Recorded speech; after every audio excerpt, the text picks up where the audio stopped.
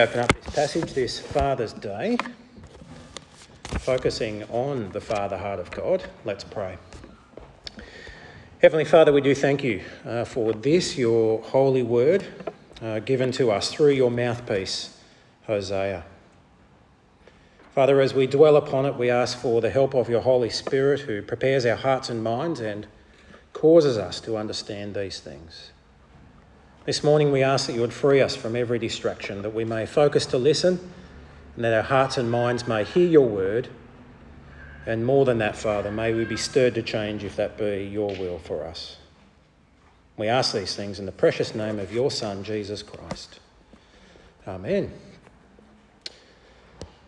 Friends, I don't think any of you would agree with the notion that being a parent is hard. No matter what the child's age, the delicate dance we do in order to nurture and to teach, to guide, discipline and disciple our children is one of the greatest challenges of any human being can face. Being a parent is hard. As parents watch their children grow, they hold their breath. We're constantly asking ourselves, is he or she okay? Are they happy? And as the children grow older, and I absolutely can testify to this, the stakes get higher even still. Will they make the right life decisions? Will they be safe? Did I teach them well enough? Sometimes doubt creeps in. Being a parent can be oh so heartwarming, but at the same time oh so heartbreaking. A reminder then, before we look at this passage, as we look at God through the eyes of Hosea and pray that our image of God might be deepened and strengthened. But God is called our Father. And this makes sense to us, doesn't it? We believe that God created us, we believe that God loves us and that God wishes to nurture us and to teach, guide, disciple us. God is our parent. And our Father wants the very best for us. The very best for us. It also stands to reason then at times we test God's patience. We're going to see this quite vividly as we look at the Israelites, but we too need to acknowledge that we test God's patience in that area as our parent. For we are human. So, some context. Remembering, as we've been looking at, that Israel in the 8th century before Jesus came were at an absolute crossroads. To continue with our metaphor, it was something like a recalcitrant or rebellious teenager. That child that's sort of gone the wrong way. The northern and the southern kingdoms had split. Israel was the northern kingdom and Judah, of course, the southern kingdom. There was a time of political unrest. Perhaps that might have been adding to the frustrations and some of the behaviour of the Israelites as they went looking for the wrong areas to receive their comfort. It was a time of political unrest and intrigue. Most of the monarchs who took the throne in this period were assassinated or died quite violently. That's because they weren't very good people and they led their people astray. The great powers of Egypt and Assyria threatened to destabilise this tiny country. And the people were not turning to God or to God's prophets for their solutions. All of their problems. In fact, as we've studied very closely over the last few months, God's people were experimenting, weren't they? They were at that stage of their life where they started looking at other things for comfort. Looking to other gods and rituals, their idols. Spent a fair bit of time looking at those. The prophet Hosea spends much time in his many prophecies trying to persuade the people of Israel to reform their ways and cast their eyes on God, their loving Father. For much of his writing, Hosea uses another metaphor, the metaphor of marriage, to talk about the relationship between God and his people. But here in chapter 11, our study today, Hosea uses the language of the love of a parent for their children. Hear again God's words through Hosea. I'm just going to read for you again verse 1 and verse 4. Verse 1. When Israel was a child, I loved him, and out of Egypt I called my son. Very personal. Verse 4. I led them with the cords of human kindness, with ties of love. To them I was like one who lifts a little child to the cheek, and I bent down to feed them. Again, very personal. When Israel was a child, I loved him, and out of Egypt I called my son. This section is presented like a memory, like somebody flipping through a photo album and recalling past times, you might say. A parent recalling the ways in which they cared for their child from the very earliest of days. That's a very little hand. The name Ephraim is used in this section, not the phrase my children. So it's very personal. Ephraim was the name of a particular tribe. Very specifically the word Ephraim, the name is used. The parent loves the child, calls the child. The parent picks the child up in his arms and leads the child gently. Not with shackles or chains like a prisoner or a slave, but with the bands of love and human kindness. Very human image here. The parent lifts the child tenderly, holds her to her cheek, to his cheek. The parent bends down to the child, gets down to the child's level, feeds the child. Everything here is a hallmark of what we would call good, consistent, and a loving relationship between parent and child. Genuine closeness like nothing else. Quite clearly, this picture shows how God loves his people as his children whom he loves. This was a picture of the past. You might call this the first part of this story. Abruptly, though, the content of this passage changes. That's section 1 or scene 1. To scene 2, the next part speaks of the current situation. What happens in this loving parent-child relationship? Verses 5 to 7. They will not return to Egypt, and will not Assyria rule over them because they refuse to repent. Refuse to repent. I didn't go back and count this, but I reckon if I did, up to about chapter 11, Hosea records that the children of Israel refused to repent, probably up to 30, 40 or 50 times. Now saying, God, no thanks. I'm going my own way. I've got a better idea. A sword will flash in their cities. It will devour their false prophets and put an end to their plans. The sword rages. Violence is devouring the cities, and despite all of this, they will not return to God. And so the people, God's children, will go back to Egypt, back into slavery, or fall into the hands of Assyria. The parent here, God, is not speaking of punishment, but of a natural consequence for their actions. It's interesting. Because the people will not return to God, this will be the outcome of their choice. Can you hear parent language here? Anyone as a parent ever use these words? I'm not punishing you, but if you choose to do this, X, Y will result. Action, consequence. A natural outworking of one's consequences, one's behaviour. Some might call this the tough love stance. And it sounds to me in this part of the passage that God is signed on for this tough love position as well. That's where he's at now. But then, maybe scene 3, if you like, the picture changes again.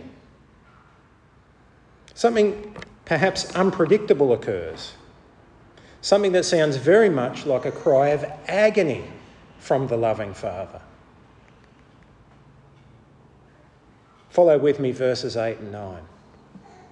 This is like a story that's unfolding. How can I give you up, Ephraim? How can I hand you over, Israel? How can I do it? How can I treat you like Admah? How can I make you like Zeboim? My heart is changed within me. All my compassion is aroused. Two words stick out to me here straight away, almost like the central part of this story, and interestingly, they're right in the middle. Heart and compassion. A right understanding of these two words will lead us, I hope, to a deeper sense of God's heart here. God can't do it.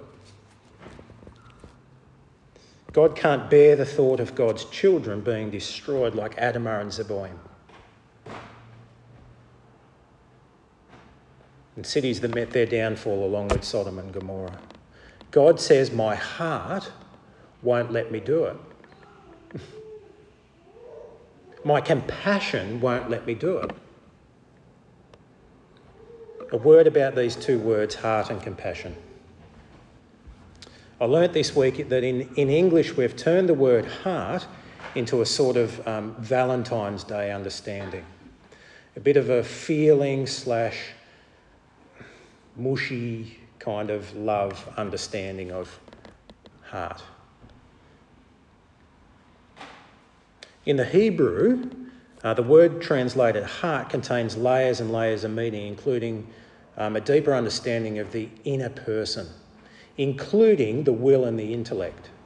We seem to disconnect that in our thought. We think it's all about feeling. There's no separation between the intellect and the will in Hebrew thought. So we're getting closer to what is the actual will and determination of God here. Not his feelings, because surely if he was acting out of feelings, he would just smite them and cast them off. He was angry at them, very angry. They were sinning. But he's acting here out of his determination and his will. And that's the heart of God. To the word compassion, that has a different root meaning than what we might consider in English as well. This is important.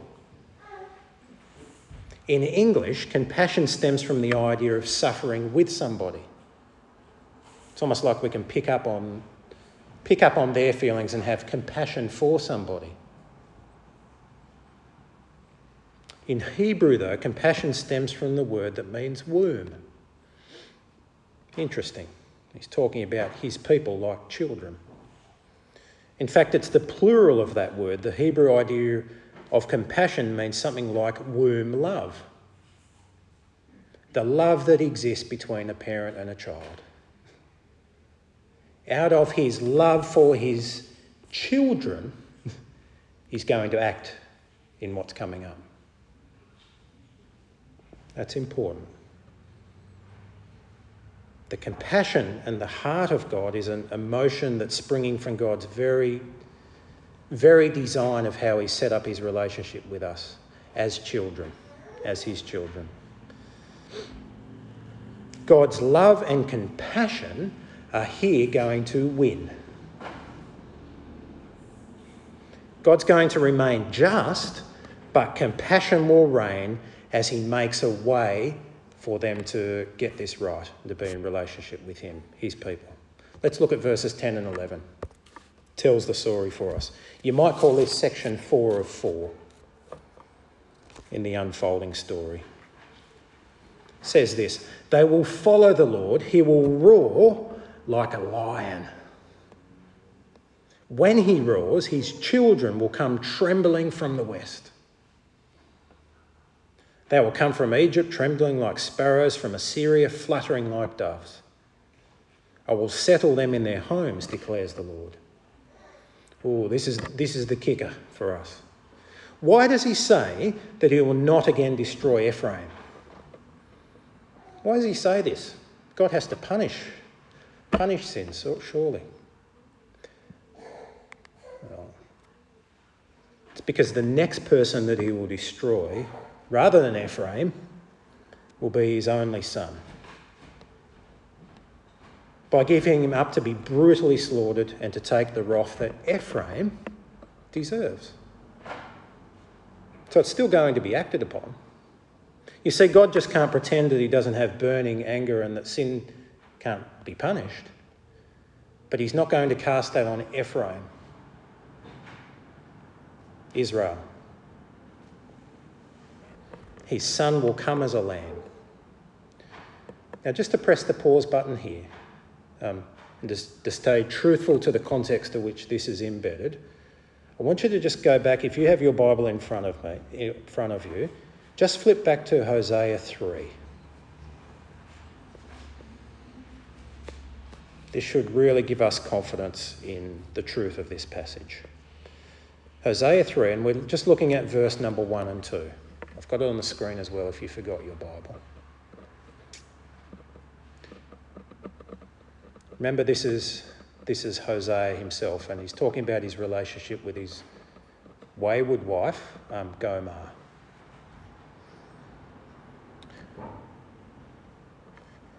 Then the Lord said to me, "Go show your love to your wife again, though she is loved by another man and is an adulteress. Love her as the Lord loves the Israelites, though they turn to other gods and love the sacred raisin cakes." This may have been lost on us a little bit as we were going through those earlier passages, but really should kick home now when we make the link about Jesus. In other words, what's happening in this passage is God saying to Hosea, "Go show love to your wife who is right now committing adultery. Go back there. Go find her, Hosea." Stick with me. Look what's after the comma. "Love her as the Lord loves the Israelites." In other words, go back, pursue her relentlessly, and bring her back. This verse also prophetically speaks of God's love for the whole world and has a lot to do with this lion that's going to come out of Judah. Recall what we read in verse 2. "So I bought her for 15 shekels.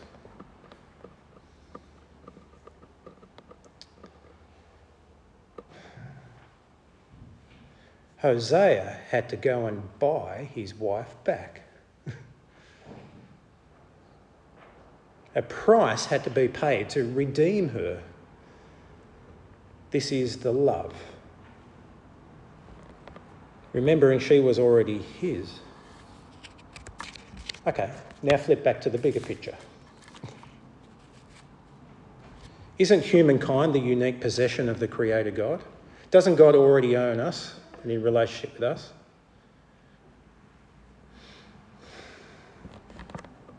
Yet about 2,020 years ago, he paid a dear price. He paid for what he already possessed, and he sent his own son. His blood was spilt to purchase back what he already owned. How much?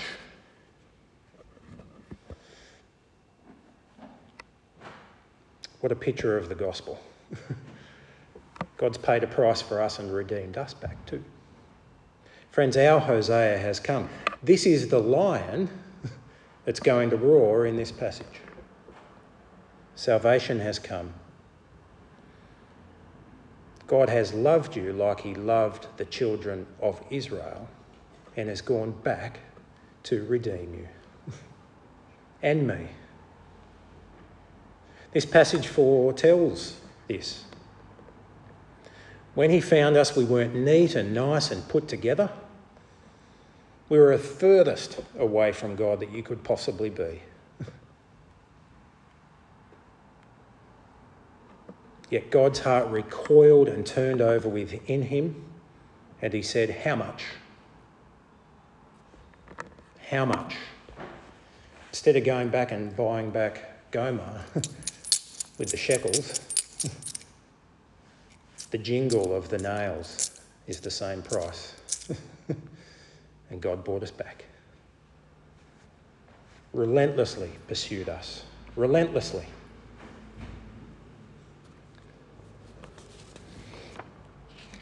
Many commentators have said, and I agree with them, that these verses refer to Jesus' return and reign. that day will come for us. Friends, there are two short and very sweet applications for us when we consider the Father heart of God. When we reflect upon the deep mercy and compassion of God to redeem us as his children. Children who have strayed and chased our own idols, thought that we might go our own ways, yet God has pursued us relentlessly. Firstly, I want to ask you, do you need to reform your view of God to match that of Scripture? Are you relating to God as the great Father, and you the redeemed child, the one whom he actually loved right from the start? You see, I think we get this at head level in our consciousness, but don't always live that out in our life. God wants us to come to him as Father with hands open, and he wants to bless us as his children. I wonder how much blessing we might be missing out on because we're not necessarily relating with him in the same way.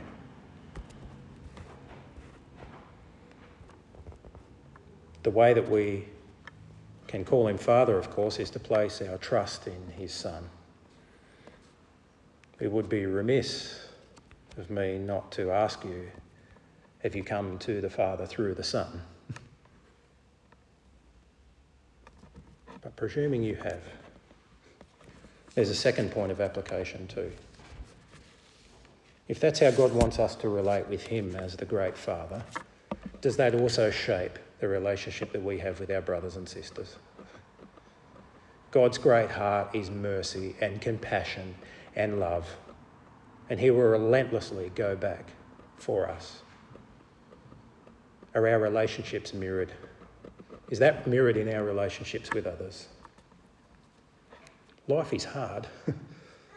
This is not easy to do. I'm not professing that it's easy to do. I struggle with it. But we need to keep coming back to the heart of God. Is that us?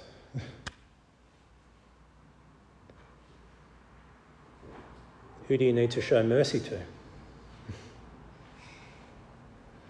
As this week's rolled on, other thoughts have been placed on my heart in connection with this passage too. This is a special note to parents or fathers.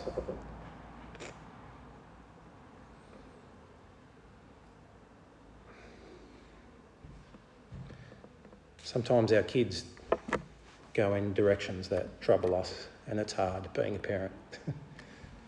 I hope that there's some real encouragement in this about the disposition that we can take as parents towards our kids and be determined to stand, remembering here that God is not acting anywhere. All through this passage, there's no thought of God acting or doing anything. He's just reminding them of who he is, compassionate, loving. I wonder how much power there is in just standing, showing love and compassion and mercy, and trusting the rest to God. So parent, maintain that disposition of love and mercy. God will surely be faithful as we are faithful in that. And remember that the name of Jesus is far more powerful than anything that might separate. Far more powerful. The name of Jesus is far more powerful than all of those things.